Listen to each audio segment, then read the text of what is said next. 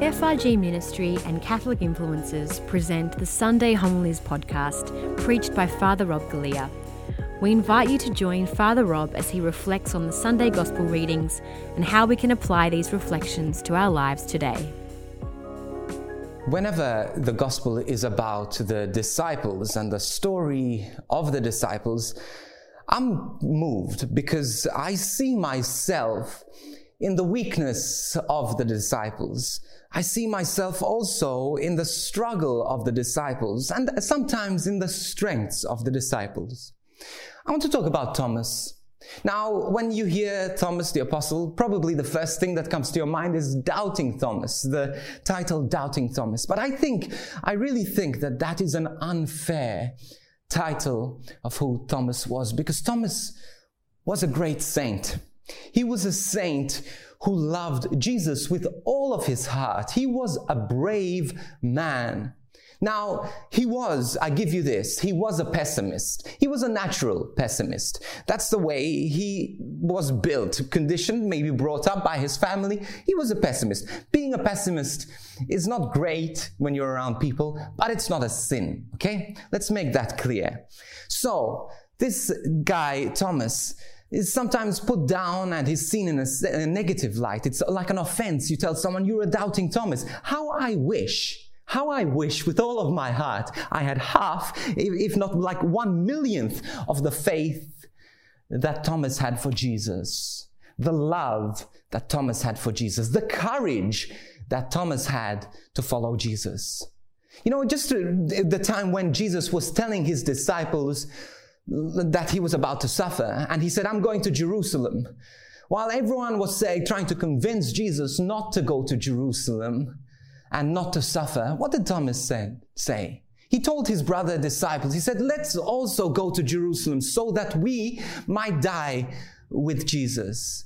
Now, some might have seen that as a cynical comment, but if you really look closely at the heart of Thomas, I'm pretty sure that he said this out of courage, that he says, I'm going to stay with you, Jesus. I'm going to die with you. Now, Peter said that as well. He said, I will never deny you. But Peter did, while Thomas didn't. Thomas didn't run away. He didn't escape. He stayed with Jesus. We have no account of him running away. But yet, he put all of his hope and his love in Jesus. And then when Jesus was arrested and died and killed, he was disappointed. He imagined the worst. He always imagined the worst as a pessimist, and that what he imagined came true. And he was disappointed.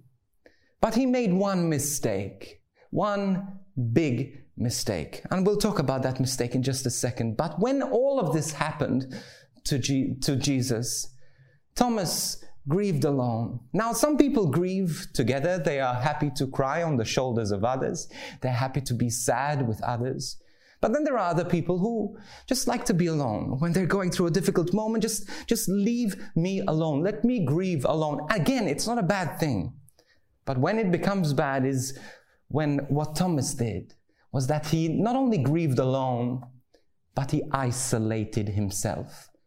While the other disciples met and prayed, he decided not to because he was feeling too sad and probably reached a point where he was feeling sorry for himself. Now, Peter as well doubted. He found it really difficult and he went back to his old job. He went fishing, but he still met with the community. And what happened? The gathering community meeting together in the upper room in fear encountered the resurrection.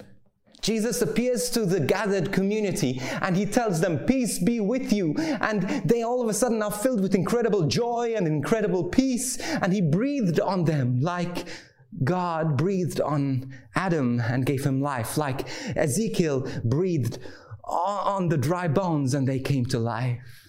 This is what Jesus did to them. But Thomas wasn't there because he isolated himself.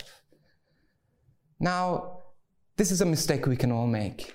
The pandemic has hit, and many of us are watching Mass online, and we're going through a difficult time. But the thing is, when our church is open, we stay online, and we don't gather back in the community.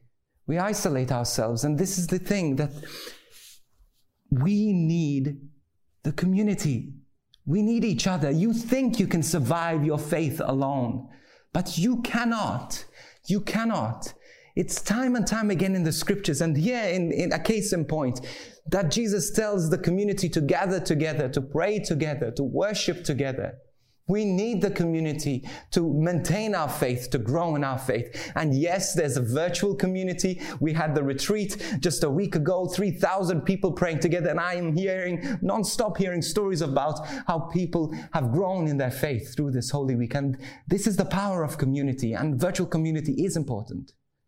But we need also the sacramental community. We need the Eucharist.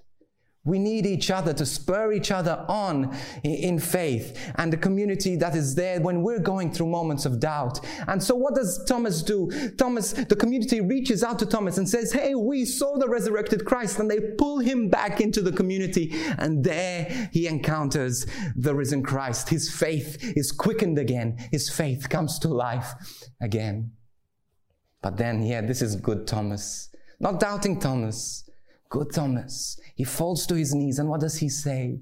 He says, my Lord and my God, I love you and I adore you. He's the very first of the apostles, the very first ever person to declare Jesus as his Lord and his God.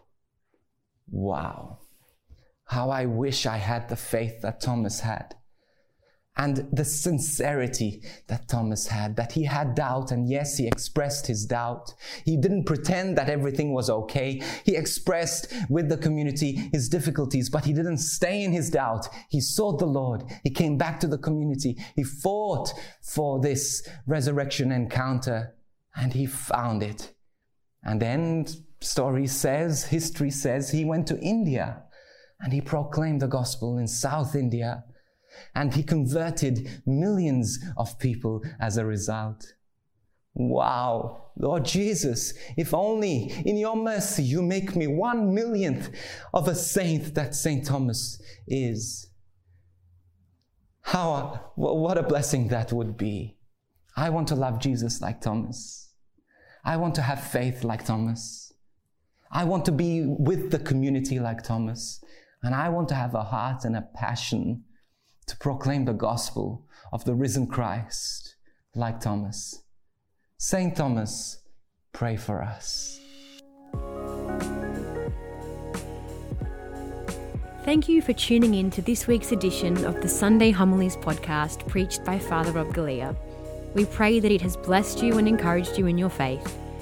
If you're looking for an extended explanation of the Sunday Gospel readings and relevant topics from a Catholic perspective, be sure to check out the Catholic Influencers podcast hosted by Father Rob, Alyssa Aegis and Georgia Byrne. This podcast is available on all online platforms. You can also follow us on social media at CatholicInfluencers_ on Instagram, Catholic Influencers on Facebook, and on YouTube at youtube.com.